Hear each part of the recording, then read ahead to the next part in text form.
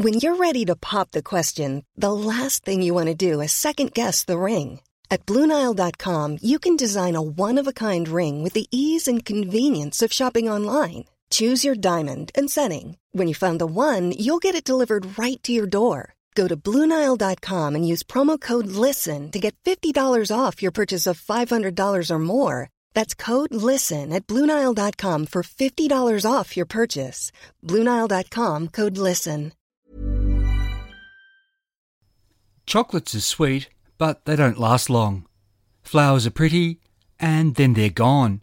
So this Mother's Day, why not give your mum the gift that keeps on giving with Ancestry DNA? Ancestry DNA is on sale now for $99, a saving of $30. Ancestry DNA won't just tell your mum where her ancestors are from, it can also pinpoint the specific regions within those countries, connecting mum to the places where her story started. Ancestry DNA lets us look back across centuries to see where her family lived and where they moved. Combined with Ancestry's massive database of official records, this can open up fascinating migration stories. Who knows? Give your mum Ancestry DNA this Mother's Day and she might even discover living relatives. I know it's possible because it happened for me. Ancestry DNA is safe, easy to use and completely private. When your mum gets the kit, she just sends back a small saliva sample using the prepaid postal box provided. In a few weeks, she'll receive an email with the links to her results. From there, your mother has control of the data and how she uses it. There could be more to your mum's story.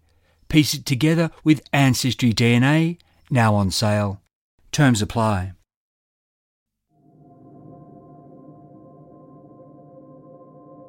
It's Saturday the 4th of February 1922 and the bubonic plague is again visiting Sydney.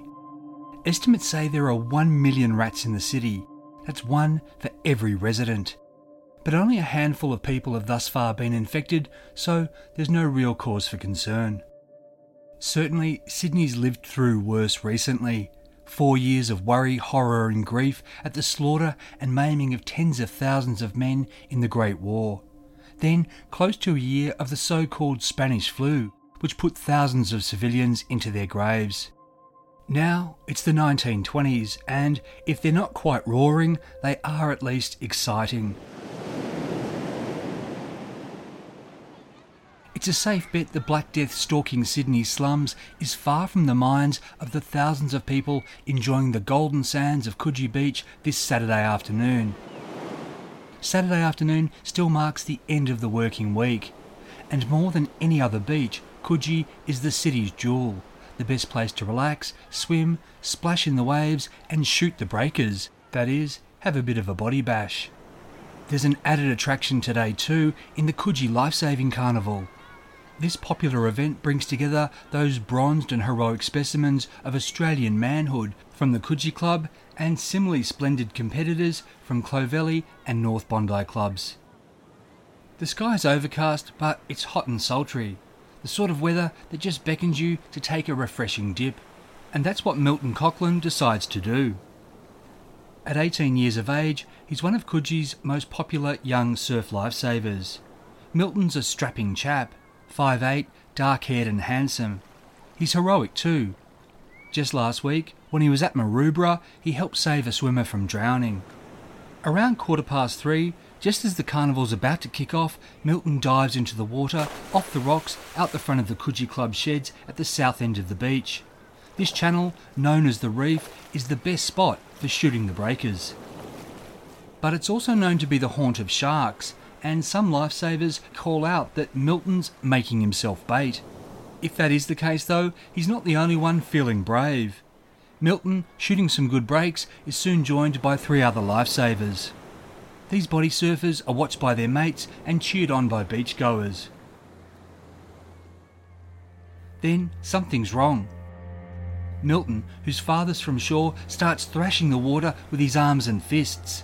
He turns to his mates and shouts, "Go for your life, boys, there's a shark here." The trio swim for it, and the cry of shark goes up the beach. But Milton can't get away from the creature closing in on him, so he's going to have to fight. What happens in the seconds and minutes that follow will forever change Australia's relationship with the surf, the beach, and with sharks.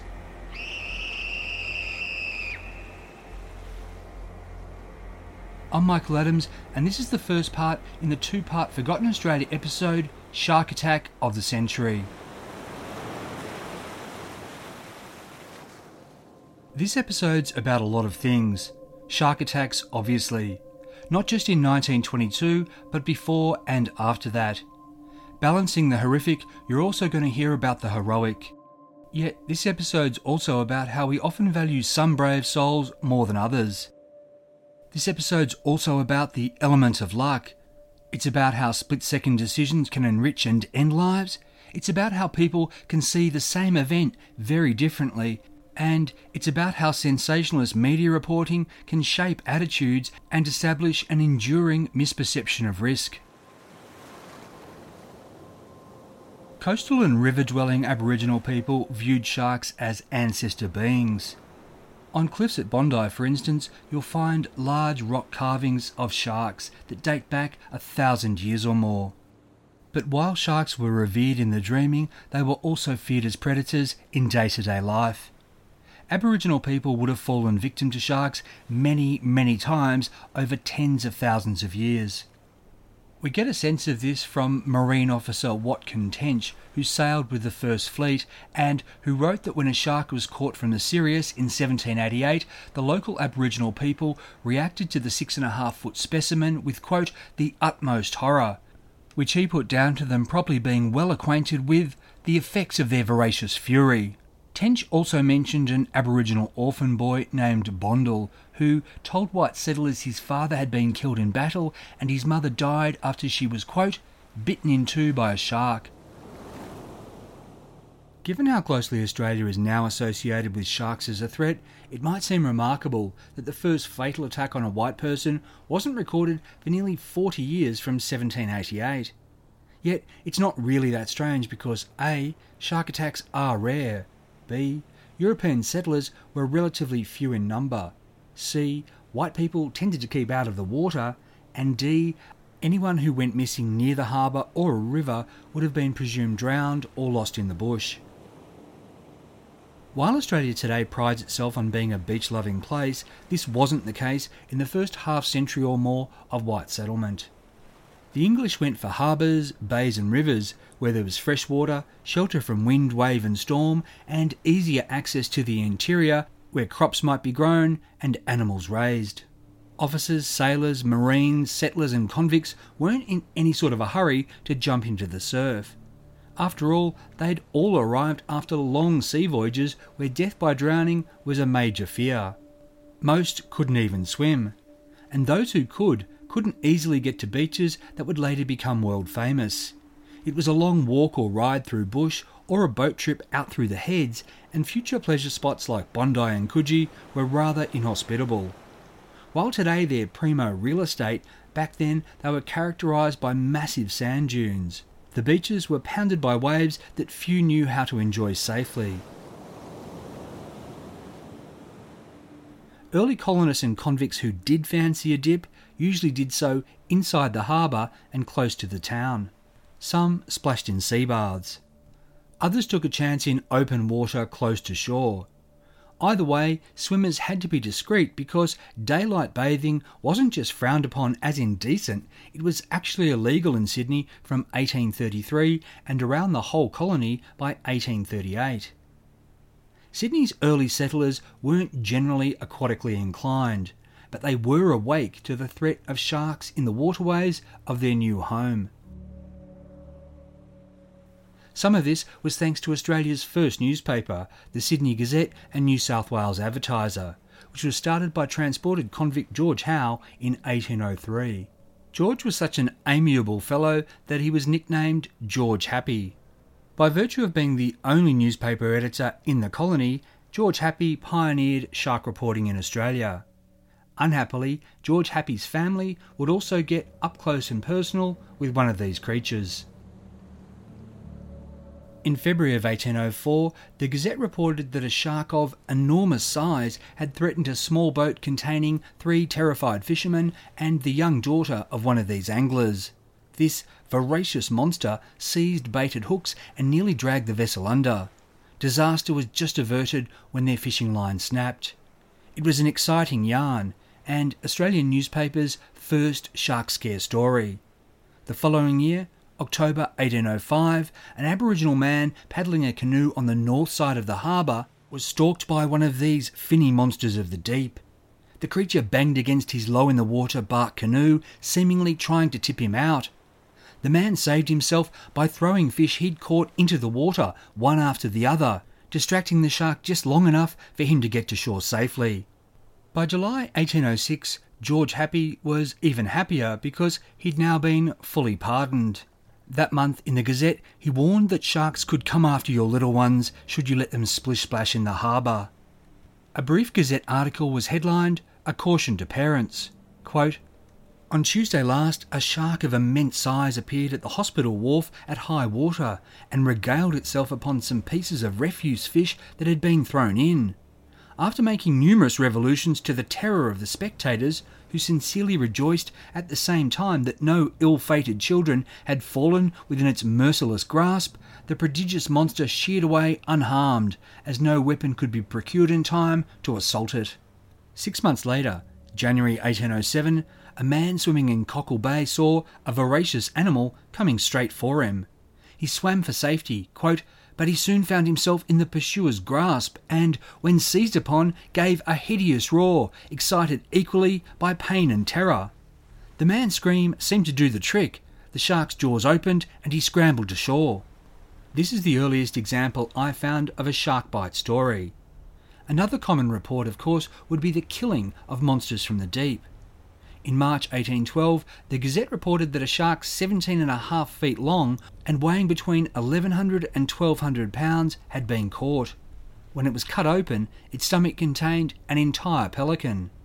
But so far, in quarter of a century of white settlement, as far as anyone knew, no settler had suffered the same fate as that unlucky bird. When it did happen, George Happy and his Gazette missed out. That was because A. George Howe had died in 1821, happily of non-shark and non-drowning related causes, and B. the attack happened not in Sydney but down at Hobart, where it wasn't well reported, and thus wasn't picked up by the Gazette, which was now run by George's son Robert. However, a vivid account would be provided by witness George Thomas Lloyd in his 1862 memoir, 33 Years in Tasmania and Victoria. Though George Lloyd didn't provide a date, we can narrow it down because in 1837, Tasmanian newspaper The True Colonist alluded to this event and said it happened about 10 years ago. So, around 1827, on the Coal River at Pittwater, a fellow known as Amphibious Jack was with 2 other men collecting oyster shells to burn into lime. They were working in about a foot of water, but as they got farther from shore, it deepened. Having not had much luck and seeing George Lloyd on the opposite shore where he was supervising 4 men doing similar work, Amphibious Jack called out he was going to swim across, get some of their oysters and share the latest news of bushrangers. The middle of the channel was about 8 feet deep. George's lime burners called out to Amphibious Jack, warning him not to do it. That was because one of these men had been attacked by a shark at this very spot. But Amphibious Jack, so called because he was such a good swimmer, declared he had no fear, and out he splashed. Amphibious Jack was soon past the deepest bit and was wading to the safety of the opposite shore in about 4 feet of water. He was laughing at the supposed danger when he was attacked by not 1 but 2 sharks. One bit into his calf and shook him down into the water. The other shark made off with his oyster sack. George Lloyd's lime burners armed themselves with pickaxe, spade and crowbars and ran into the shallows to help. With the shark busy jerking at its victim's leg and the water cloudy with blood, it didn't see the imminent threat. As George Lloyd wrote, one man swung, quote, "the avenging pickaxe, which, with a hearty curse and a powerful arm, was sent clean home through the head of the formidable fish. The shark swam off into deeper water, with the axe still buried in its skull.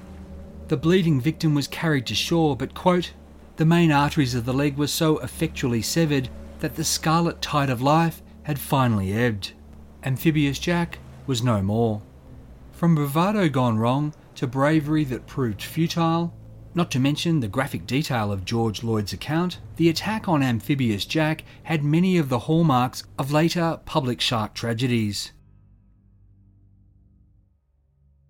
But most presumed fatal encounters weren't the result of foolhardiness, but of sheer bad luck. They also happened quietly with few or no surviving witnesses, and thus there'd be an element of doubt about whether a shark had actually been responsible. In December 1830, again near Hobart, two servants got into trouble in a boat which was swamped in bad weather. One, a man named Robert Dudlow, was a good swimmer. He jumped into the water and, as the Colonial Times said, quote, he was attacked by a shark and carried under. The body was found soon afterwards in a dreadfully mutilated condition. The other man was found drowned in the submerged boat. Given there seemed to be no surviving witnesses, it was only assumed the first man had been killed by a shark, though he might have been mauled posthumously or his injuries might have been caused by something else. So this attack was a maybe. Same went 6 months later at Tinderbox Bay, again outside of Hobart, which really at this time was not a place to be in the water, when a schooner capsized with 5 men meeting their maker. 4 of them drowned. As for the 5th man, the skipper, who survived his 2-mile swim to shore, reported the fellow had been nearby in the water when he'd shouted, "Oh God!" When the captain looked around, the man was gone. Either he'd been the victim of a severe cramp and drowned, or he'd been taken by a shark. The body wasn't found, so it really was guesswork. Back in Sydney, the 1820s were a quiet time in Sydney for sharks, at least as far as the Gazette's reporting went. Robert Howe would stay in the role of editor, but as the decade came to a close, he wanted to retire even though he was just 33. Late January 1829 saw a shark mystery on Sydney Harbour. Captain Seibold, skipper of the ship Sydney Packet, was reported missing. He was prominent enough that a reward was posted for any information about his whereabouts. Then a fisherman known as Billy the Tailor reported he'd caught a shark in the harbour. When he'd cut it open, he found in the entrails the foot of a man, still in part of a stocking and part of a boot. Billy was worried, not so much about the foot, but about bringing it back to shore with his cargo of fish. He thought buyers might reject his catch, so he threw the boot, foot and all, back into the harbour. The Sydney Monitor newspaper, along with the Gazette, speculated that the foot had belonged to the missing Captain Seibold. But learning the details of the boot and the stocking, his people said based on what they knew of his style, it hadn't belonged to him. But by then, Sydney was talking about another harbour tragedy. Robert Howe had recently bought a small boat he'd take out for a spot of fishing in the early evening. On Thursday the 29th of January 1829, he went out with the youngest of his children. This was his 3.5-year-old son Alfred, middle name Australia. Robert and little Alfred Australia were accompanied by a servant. The trio were off Pinchgut Island, which was then still a rocky pyramid that rose 75 feet from the harbour. They'd had a fine time and were about to head home when a wind blew up suddenly and their boat capsized and sank very quickly. Robert wanted to swim for other boats moored in the harbour. The servant wanted to make for Pinchgut. They wasted valuable time doing neither and exhausted themselves trying to keep little Alfred Australia out of the water. Robert started to sink while the servant left the boy and swam off. When a boat arrived, young Alfred Australia was alive and afloat, thanks to air that had been trapped in his clothing. The servant also survived, but Robert, despite being a strong swimmer, had drowned, partly because he'd become tangled in fishing lines. Now, we're going down a little rabbit hole here, but trust me when I say we'll pop up in the right shark-infested place. The Sydney Gazette would keep going with Robert's wife Anne as one of the proprietors, and she'd take on a writer named William Watt. William had been sentenced to 14 years transportation for embezzlement and had arrived in Sydney as a convict in 1828. He was an intelligent and educated chap, and he was assigned to work as a clerk. He got his ticket of leave by April 1832 for the Sydney district. and he began writing for the Gazette. Around the middle of the following year, he defected to the Sydney Monitor, where he was made editor. But William returned to the Gazette by March 1834, and many came to believe he was its de facto editor, which was a bit of a no-no given he was still a convict. That year, William wrote and published a 74-page pamphlet called Party Politics Exposed, which took the form of a highly detailed and thoroughly referenced letter to the Secretary of State for Colonies in London. This was the British Cabinet Minister responsible for Australia. William Watt went right to the top, and his scandalous tract set out how badly authorities and colonists were treating their assigned convicts.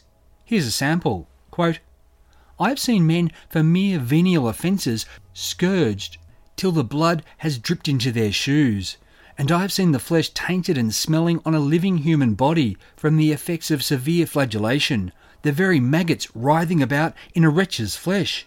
And for what? Not for robbery nor violence, not for a crime that threatened dangerous consequences to anyone, but upon the charge of an overseer that the prisoner neglected his allotted task." William went further than just criticism. He named names. This led to one landowner taking him to court for libel. For championing the convict faction of colonial politics, William was pilloried by the conservative press. He was hauled before the Supreme Court on a separate trumped-up charge related to another stunt in which he stole a libelous story the Sydney Herald had pulled before publication.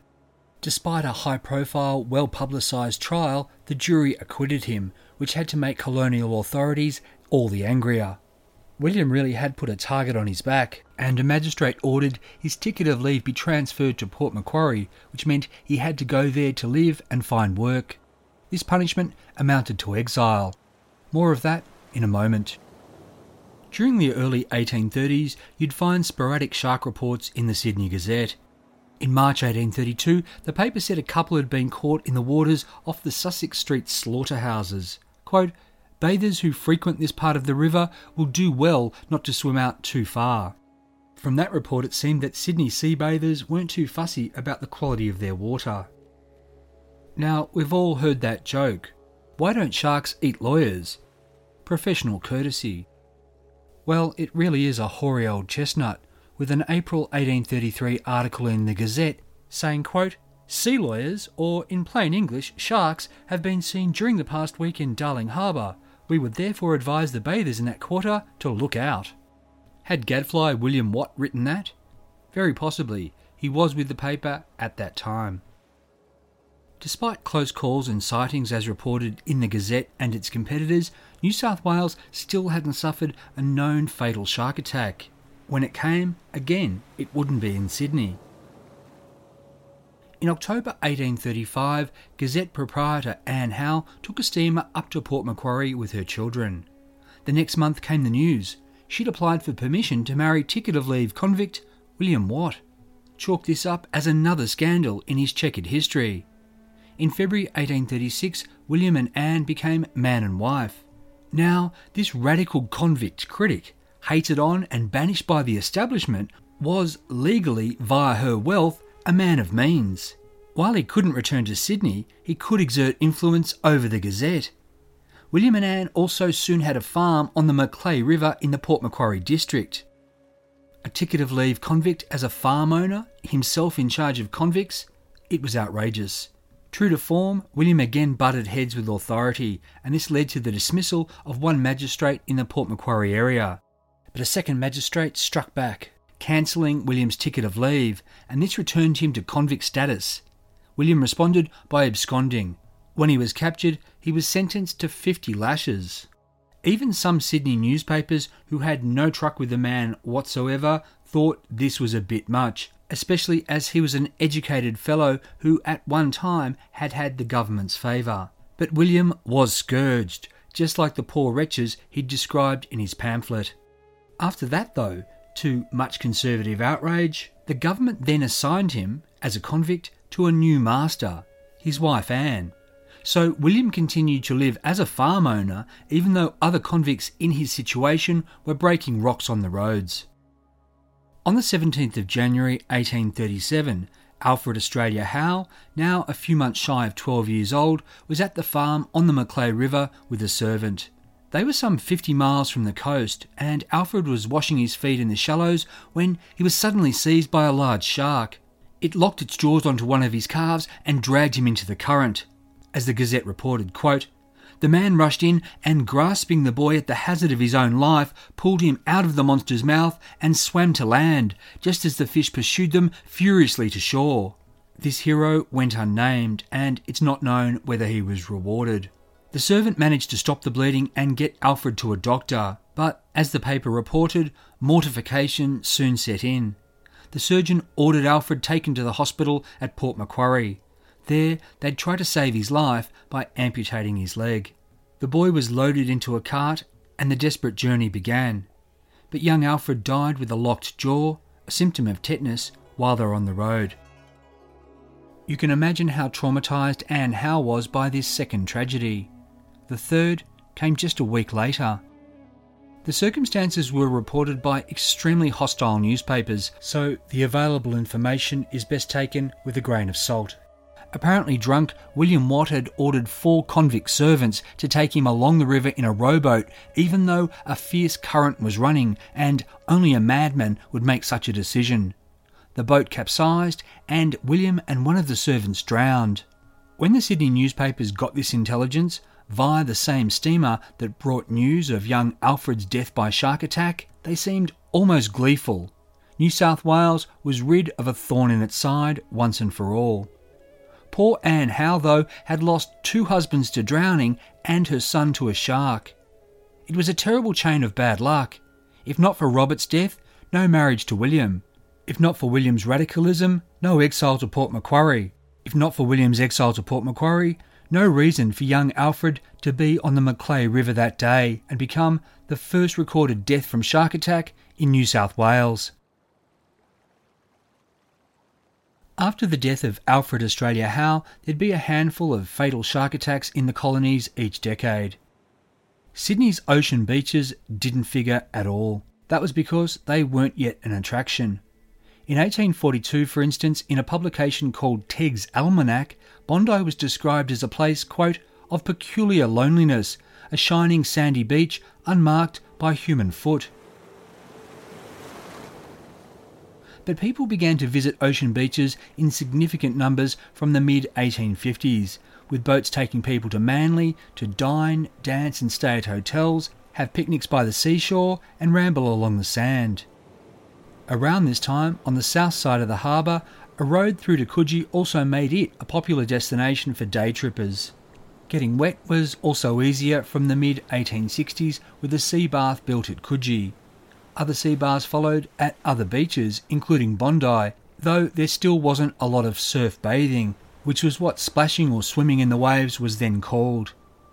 One of the obstacles was that it was still illegal to bathe in daylight between the hours of 7 a.m. and 7 p.m. If you wanted to get into a sea bath or into the waves, you'd have to do so in the early morning or after dark. Despite it being frowned upon, an increasing number of people wanted to try surf bathing. In February 1889, a correspondent to the Daily Telegraph wrote, quote, "Sir, one of the most delightful experiences of a summer residence at Manly is the open sea or surf bathing. It is indeed one of the chief amusements of a large portion of people." And by people, the letter writer meant men. Women were still banned from swimming, which the correspondent believed was a crude and prudish idea of modesty. Though surf bathing was increasingly popular, an 1894 photo at Bondi shows what a typical daylight scene at the beach looked like. In the image, about 200 people sit and walk on the sand and rocks. Men are in full suits with hats. Women wear full-length dresses beneath which are constrictive corsets. The only people in the water, and then only shin-deep in the shallows, are small boy children in shorts. If you haven't seen this particular picture, no doubt you've seen similar photos from the Victorian era. But soon after this, women would be allowed to swim, though in segregated baths and again only before 7 a.m. and after 7 p.m. Now, in most histories of Australian popular culture that touch on the subject of daylight bathing, you'll read that it was overturned after the heroic efforts of William Gotcher, editor of the Manly and North Sydney News. The story goes like this. In 1902, William ran an announcement in his paper that he'd swim in full view of everyone at Manly next Sunday at midday. Watched by a big crowd, he turned up, got into the water, and, to his disappointment, no one came to arrest him. So William announced in his paper he'd do it again. Same time, same place. This time he was arrested. Interviewed by the Commissioner of Police, William won him over, getting permission for men and women to bathe in mixed company so long as they wore a costume that extended from neck to knee. Having read a couple of accounts of this in mid-century newspapers, I searched for original 1902 reports. What I found was nothing. And it's not like the city newspapers would have missed William Gotcher's stunt. After all, that year they reported on him holding an event for a debating society, convening a meeting to form a Manly Progress Association, and delivering a lecture on Australian coinage. If he'd gotten into his togs and gotten into the water in the middle of the day, it would have made news everywhere. It is possible that William Gotcher championed the cause of daylight bathing in his newspaper. And maybe he even did take the odd cheeky daylight dip. But this story didn't appear in the newspapers until January 1907, when the Daily Telegraph reported it in vivid detail under the headline, "All Day Surf Bathing, How It Was Won for Manly." Since then, it's gone down in legend, meaning that William's surname was spot on, Gotcher. In reality, the various beach councils and local police had realised there was a shift in public perception, and between 1902 and 1905, along the Sydney coast, the ban on daylight bathing went largely unenforced and then was lifted. By 1906, anyone could hit the waves on any beach from Manly to Maroubra anytime they liked. Newspapers published articles on how to body surf, known as shooting the breakers. The papers also published safety advice from newly minted surf lifesavers. Caught in a rip? Go with it until free and then swim to the side. Want to avoid sharks? Don't go out too far from shore. In April 1906, the Daily Telegraph ran a piece headlined "A Swimming Boom," which said, quote, "Surf bathing has become a rollickingly popular pastime." It helped that beaches were ever more accessible. Horse-drawn and steam-powered trams had gone electric, and there'd soon be cars and buses too. More and more people lived and worked at Bondi, Coogee and nearby suburbs. Even as the population grew and hundreds of thousands and then millions of people came to the beaches each year, there wasn't any huge spike in shark attacks in the first 20 years of the 20th century. From December 1900, when a man was taken in Middle Harbour, there appears to have been 10 confirmed fatal attacks on Sydney's harbour beaches and on the George and Lane Cove rivers. The last of these, at Sirius Cove off Mossman in January 1919, was a 13-year-old boy named Richard Simpson. A fisherman saw the flash of a fin and heard the lad cry for help, saying, "I've been bitten by a shark." The man pulled his boat to the boy and hauled him aboard, but young Richard soon bled out from a massive bite wound to his right thigh. While his death did make news everywhere, newspapers didn't run his photo or that of his rescuer or the location. The coverage wasn't ongoing and there wasn't a sensationalist angle, which may explain why there was no call for a crusade to cull sharks.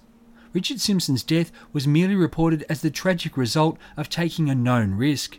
As the fisherman told the inquest, quote, "Sirius Cove is always a source of danger. We warn people, but they won't take any notice." While there still hadn't been a fatality at an ocean beach, the risks there were also clear. In March 1916, for instance, a man was attacked at Curl Curl, the shark biting one of his heels. He splashed to scare it off and got to shore alive and in one piece. While sharks hadn't killed any surf bathers, there had been numerous well-publicised drownings, because a lot of people going into the waves couldn't swim well or at all. Reading about safety in the newspapers didn't necessarily equate with being able to save yourself. Though Manly was the first beach to have a surf boat and a surf lifesaver, Bondi Surf Bathers Lifesaving Club was the first such official Australian organisation. Established in February 1907, its members were soon using the first surf reel, which had a line and lifebelt that could be attached to a rescuer so he and whoever he was saving could be pulled ashore by 3 men managing the line and 1 man using the reel. The Bondi Club, which would be renamed the North Bondi Surf Lifesaving Club in 1911, was the first, but it was soon followed by other clubs at Manly, Bronte and Cronulla. By 1912, there were 17 clubs in Sydney and 4 at Newcastle. Countless people were saved from drowning by strong athletic lifesavers who'd been trained in rescue and in resuscitation. Lifesaving carnivals, showcasing the skills of these heroes in races, competitions and demonstrations, along with fun novelty events, proved very popular. But of course, with lifesavers in the ocean more than anyone else, they were at greater risk of shark attack. Tired of ads interrupting your gripping investigations? Good news. Ad-free listening is available on Amazon Music for all the music plus top podcasts included with your Prime membership. Ads shouldn't be the scariest thing about true crime. Start listening by downloading the Amazon Music app for free or go to amazon.com/truecrime ad-free. That's amazon.com/truecrime ad-free to catch up on the latest episodes without the ads. 1922 began with a lifesaver tragedy in New South Wales. On the evening of the 4th of January, up at Stockton Beach at Newcastle, John Rowe and 4 mates were shooting the breakers. John was 26, a prominent Stockton Club member who'd received the Royal Humane Society's Bronze Medal in 1920 for gallantly trying to save a man who fell from the ferry into Newcastle Harbour. It was about 6 p.m. and getting dark. John and his mates all caught a last wave before heading in. But John's was such a good one, he went out for one more. On the beach, his friends saw him raise his arm and then raise it again. John was in trouble and they sped into action. One donned a lifebelt while the other 3 managed the line and reel. By the time the rescuer got to where John had been, he was gone. Was it a shark? That was the headline in the Newcastle Sun the next day. The bite, the paper said, is shark infested. John Rowe's body was found a few days later, missing the head and almost reduced to a skeleton. From the way the ribs were broken, the coroner assumed he'd been killed by a shark. But as the Sydney Morning Herald reported in its brief 1-paragraph report, there was, quote, no means of ascertaining how death occurred. With no one having actually seen a shark and this tragedy occurring far from Sydney, the story didn't merit much more attention than that. The city papers didn't carry a photo of the victim, of his friends, the beach or the dead man's funeral. The situation would be very different exactly 1 month later. On Saturday the 4th of February 1922, Milton Coughlin went to the surf carnival at Coogee Beach. Milton was 18, so young that he'd never known an Australia where surf beaches weren't thought of as popular playgrounds. Milton's father Thomas came from Singleton. Not just the place, he was actually the great-grandson of Benjamin Singleton, for whom the town was named. Thomas had become a postal worker at the age of 14 and risen quickly through the ranks to become a country postmaster before eventually taking over this role at Randwick. His 5th child, born in 1903, was Milton Singleton Coughlin. Milton enjoyed a comfortable middle-class upbringing, going to Trinity Grammar at Ashfield and then to Sydney Grammar. He was a stellar athlete and a particularly strong swimmer. Like his father, Milton went for a career in the public service. He joined the State Railways and got a job as a clerk at Newtown Station. Like his old man, he reportedly showed promise and was marked for rapid promotion. On days off, you'd typically find Milton at Coogee Beach, where he was one of the Surf Lifesaving Club's most promising and popular young members. He represented Coogee at carnivals and towards the end of January had been instrumental in rescuing a swimmer who'd gotten into difficulties at neighbouring Maroubra. Milton was described by the Sunday Times as of perfect physical proportions. A portrait from this time shows a bright-looking character with dark hair and a high forehead. In the picture, he's handsome in a suit and tie and wears a smile that says he's quietly confident he can take on the world. Yet Milton probably wasn't smiling at the prospect of missing out on the Coogee Surf Carnival because he was rostered to work that day.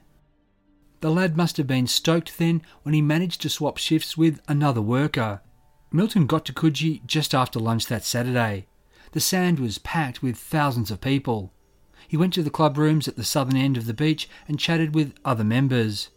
With the start of the carnival delayed a little because an official was running late, Milton decided to cool off by shooting the breakers out in the channel. He'd done it hundreds of times before. His father Thomas had worried though, and warned Milton never to surf there alone because there could be sharks. But soon after Milton got into the channel, he was joined by 3 other surfers, so there was nothing to be concerned about. Sydney-siders adored surf carnivals, and this one today at Coogee had a couple of really big draw cards. Lifesaver Jack Chalmers was there to represent the North Bondi Club. Dark-haired and all muscle, with legs like tree trunks, he was a formidable competitor. Jack Chalmers was the champion belt swimmer of the state. That is, the lifesaver who'd swim out to rescue someone in trouble, attached to the lifebelt and lifeline, managed by the linesman and the reel handler.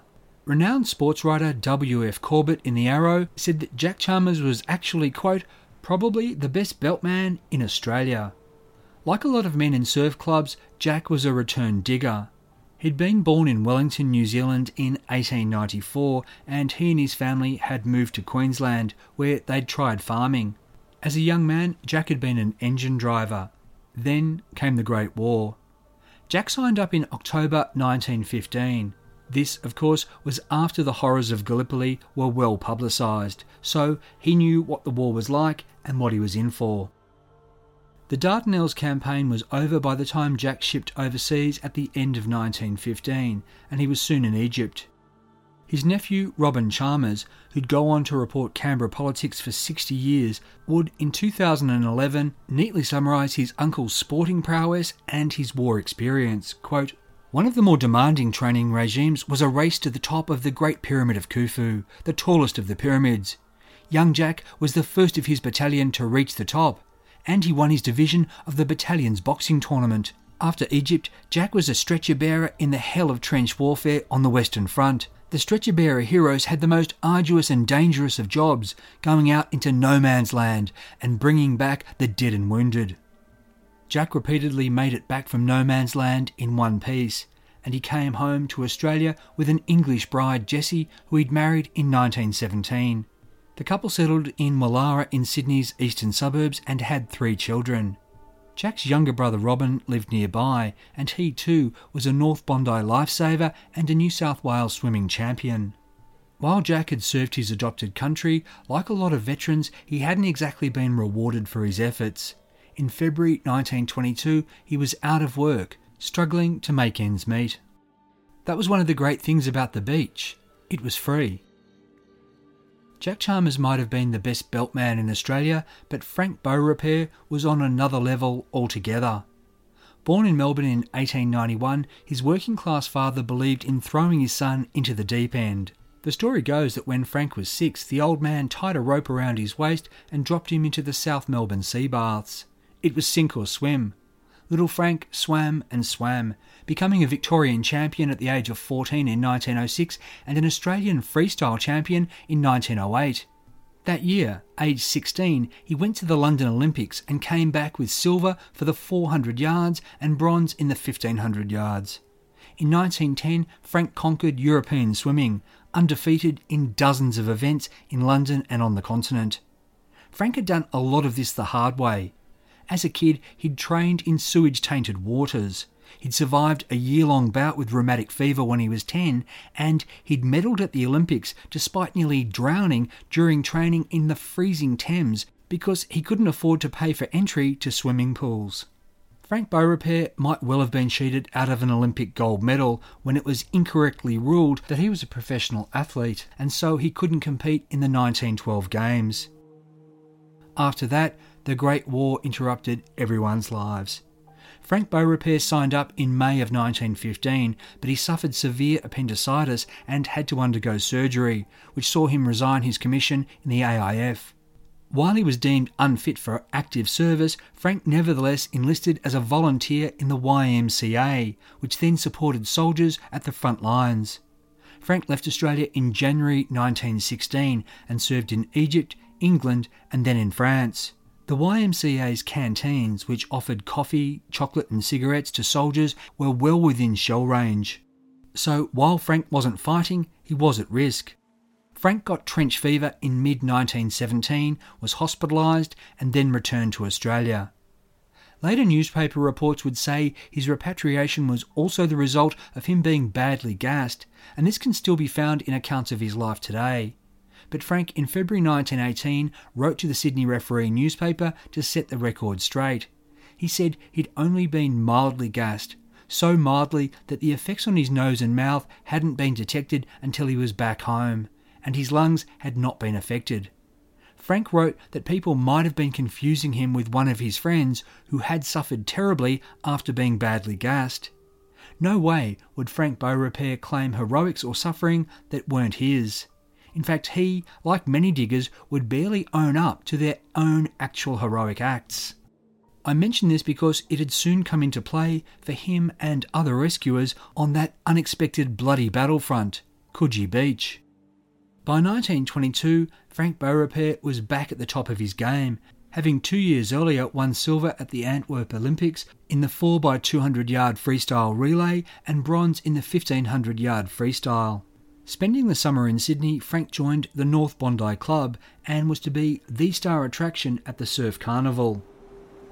As it was about to start, around 3:15, Milton Coughlin was 40 yards out in the channel and enjoying himself body surfing, accompanied by 3 other club members, 2 from Coogee and 1 from North Bondi.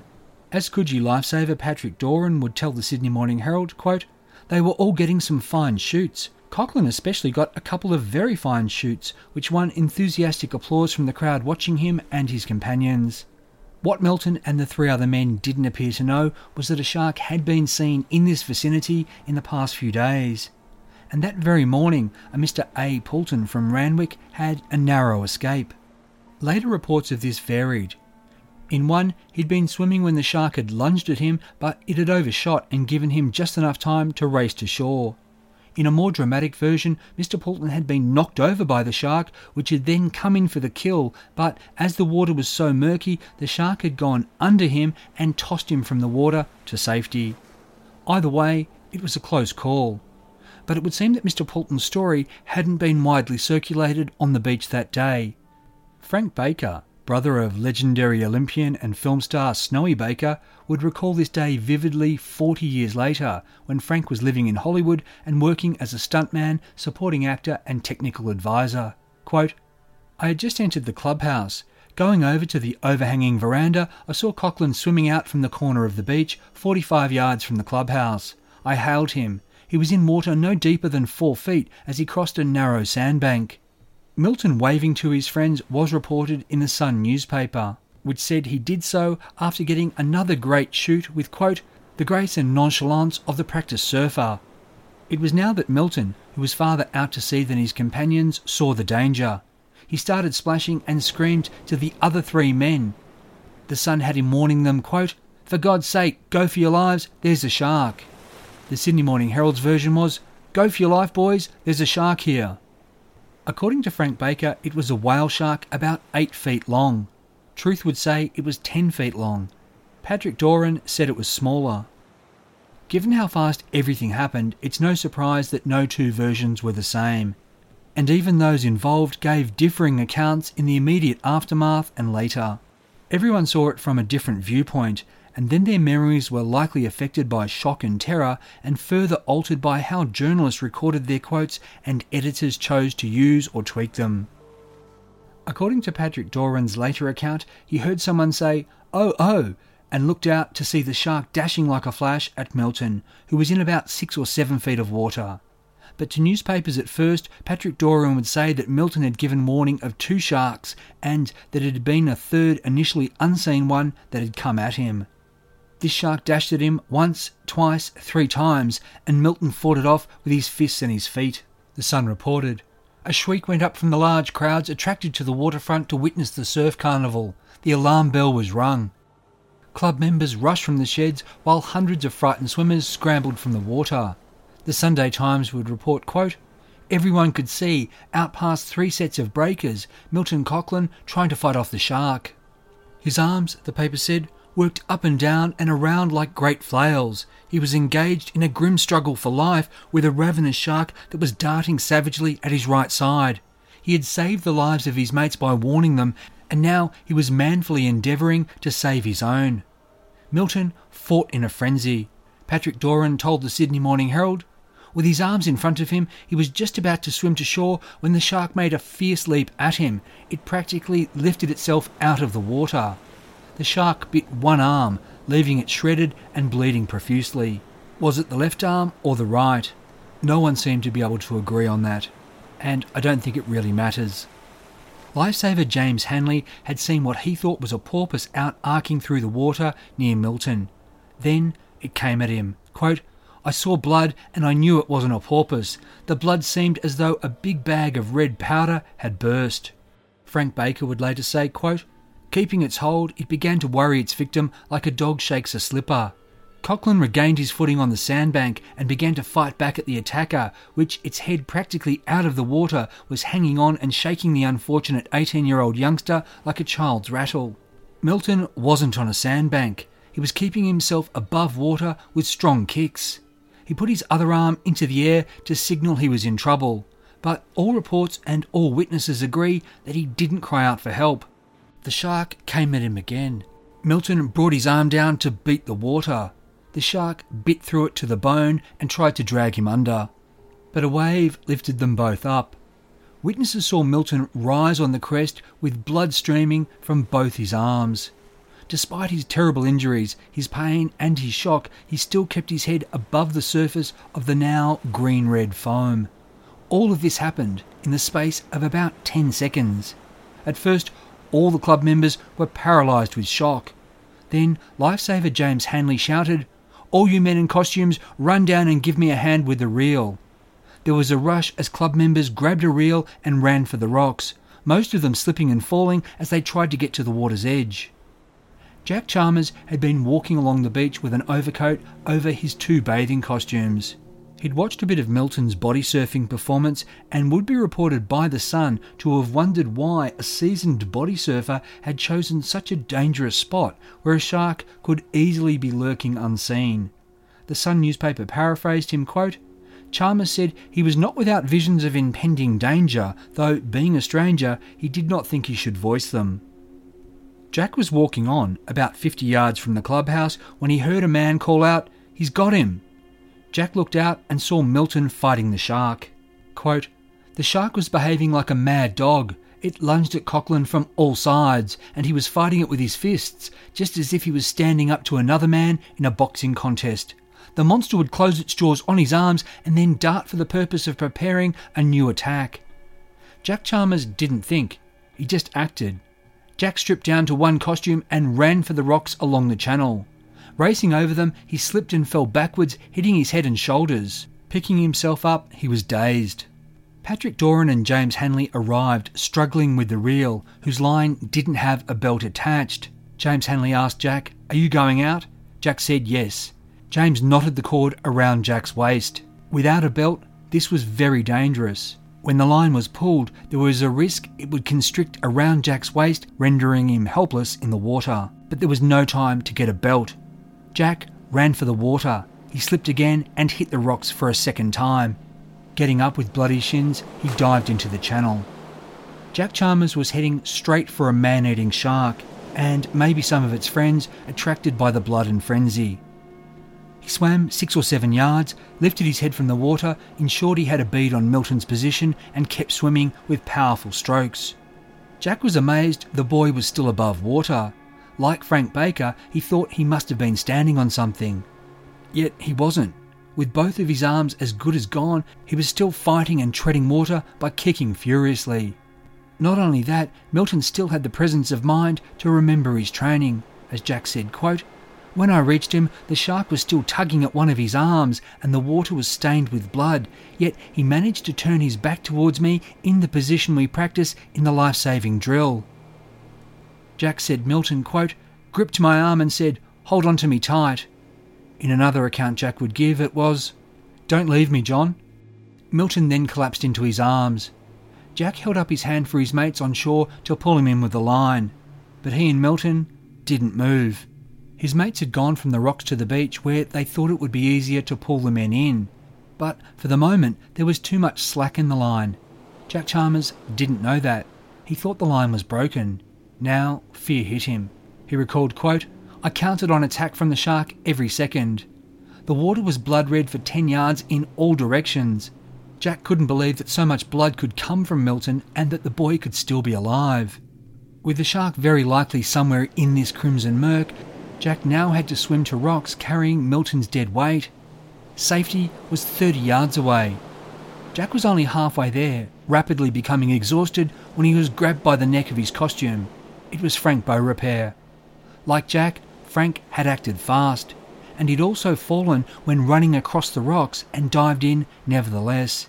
Now he helped Jack with Milton. So did another Coogee lifesaver, Charles Green, assistant club secretary, who dived in without even taking off his pants. The presence of 3 rescuers splashing wildly as they brought Milton to shore was thought to have kept the shark from making another attack. The going was a little easier also because the lifesavers ashore were gently pulling the line in. When Jack, Frank and Charles got Milton beside the rocks, lifesavers gathered to take the lad from the water. One of these was Frank Baker. 40 years later, he'd recall Milton saying, quote, "Will you thank all the boys that helped get me out? And call my father to get to the hospital as quickly as possible." Frank said he'd replied, "Sure, Mickey." Frank said he told Milton he could tell the boys himself when he got out of the hospital. Milton told him he was kidding and said, "I'll bet I don't get as far as the hospital alive, but I'm going to try damned hard." Frank recalled, "He actually winked at me and then he closed his eyes and they took him away." No contemporary report contained this exchange, with Frank Baker giving it to a Los Angeles newspaper called the Mirror News in 1960.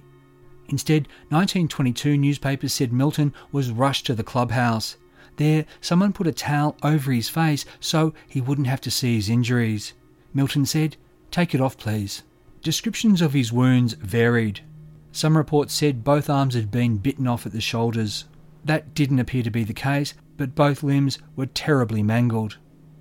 Dr. R.J. Taylor, Honorary Medical Officer of the Coogee Lifesaving Club, applied tourniquets as best he could. An ambulance arrived and rushed Milton to Sydney Hospital.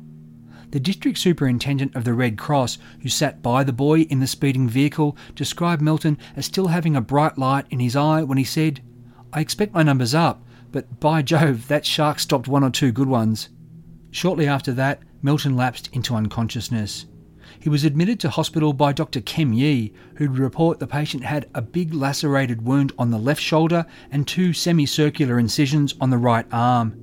5 minutes later, as Milton was being hurried into an operating theatre, this brave young lifesaver died from his massive blood loss. Dr. Kem Yee would say there had been nothing he could do, though had there been a hospital closer to the beach, he might have been saved. According to Frank Baker, it was 23 minutes from the time the cry of shark went up to the moment that Milton died. This corresponds with the reports from the time. So too did Frank Baker saying, quote, "I've seen many men die in 2 world wars and a few odd ones here and there, but I have yet to see one die as game as this lad. I'll always remember him to my dying day as the gamest kid I ever knew." At the time, James Hanley had insisted on making this same point. Quote, "I want to say this. During the whole of the time, from when the shark first attacked until the end, Milton Coughlin never had a look of fear on his face and did everything possible to beat the shark off. He never even cried for help. He was one of the gamest boys in the surf." Back on Coogee Beach, news of this brave lifesaver's death spread fast. The carnival was postponed. In the city, news desk phones were ringing and reporters were rushing to the beach. The Sun and the Evening News would have the story in readers' hands within a few hours, and the Sunday Times and The Truth would carry it the next morning. This wasn't a man disappearing in Newcastle at twilight, leaving a few shocked mates wondering what had happened to him. This was a man being devoured in Sydney in the middle of the day in front of thousands of horrified witnesses. This was a shark attack like nothing before. A few desperate minutes had turned a young man into a tragic victim. But those few desperate minutes had also produced two heroes whose bravery was equal to that shown by men in the Dardanelles and on the Western Front. From this moment, the lives of Jack Chalmers and Frank Beaurepaire would change dramatically. And thanks to graphic newspaper stories with headlines like "Into the Jaws of Death," Australians would change the way they thought about sharks. The creatures were no longer just a natural if rare threat, like being struck by lightning, bitten by a taipan, or infected by a plague flea. They were something else. Something monstrous and evil had cast its shadow over Sydney's golden pleasure grounds. After 134 years of white settlement, Milton Coughlin had become the first person known to be killed by a shark on a Sydney ocean beach. 134 years. Yet the next victim was less than 1 month away from meeting the same fate at the same place. When his death came, it confirmed that Sydney-siders had to reclaim their beloved beaches by launching a war on the monsters. I'm Michael Adams, and you've been listening to part 1 of the 2-part Forgotten Australia episode, Shark Attack of the Century. The second and final part will be with you soon. If you enjoy Forgotten Australia, I'd love it if you could leave a rating or review at Apple Podcasts or wherever you get your downloads. It only takes a minute, and I love hearing what you think of the show.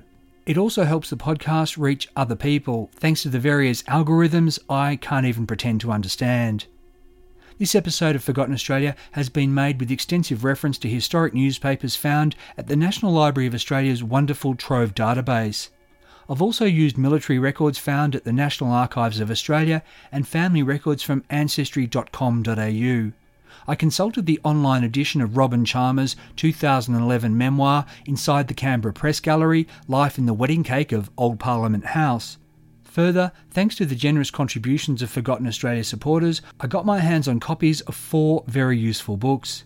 These are Carolyn Ford's 2014 Sydney Beaches, A History, Bruce Elder's 2006 Ready, I Ready, A Century of North Bondi Surf Lifesaving Club, Pictorial History, Eastern Suburbs, edited by Joan Lawrence and Alan Sharp and published in 1999, and finally George Thomas Lloyd's 1862 memoir, 33 Years in Tasmania and Victoria, which was republished in 2017 in a Kindle edition. So a big thanks to all you wonderful Patreon supporters, including recent champions Tim Doyle, Chris Lewis, Faye Silver and Joel Martin. Thanks also to everyone who's made lovely comments via the Facebook page Forgotten Oz Podcast. I love hearing from you. If you'd like to help make Forgotten Australia by becoming a supporter, go to patreon.com/Forgotten Australia, and this link is also in your show notes. Forgotten Australia is written and produced by me in the Blue Mountains of New South Wales on land traditionally owned by the Darug and Gundungurra people. As always, thanks for listening and thanks for supporting.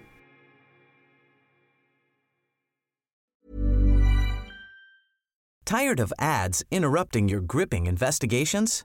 Good news. Ad-free listening is available on Amazon Music for all the music plus top podcasts included with your Prime membership. Ads shouldn't be the scariest thing about true crime. Start listening by downloading the Amazon Music app for free or go to amazon.com/truecrime ad-free. That's amazon.com/truecrime ad-free to catch up on the latest episodes without the ads.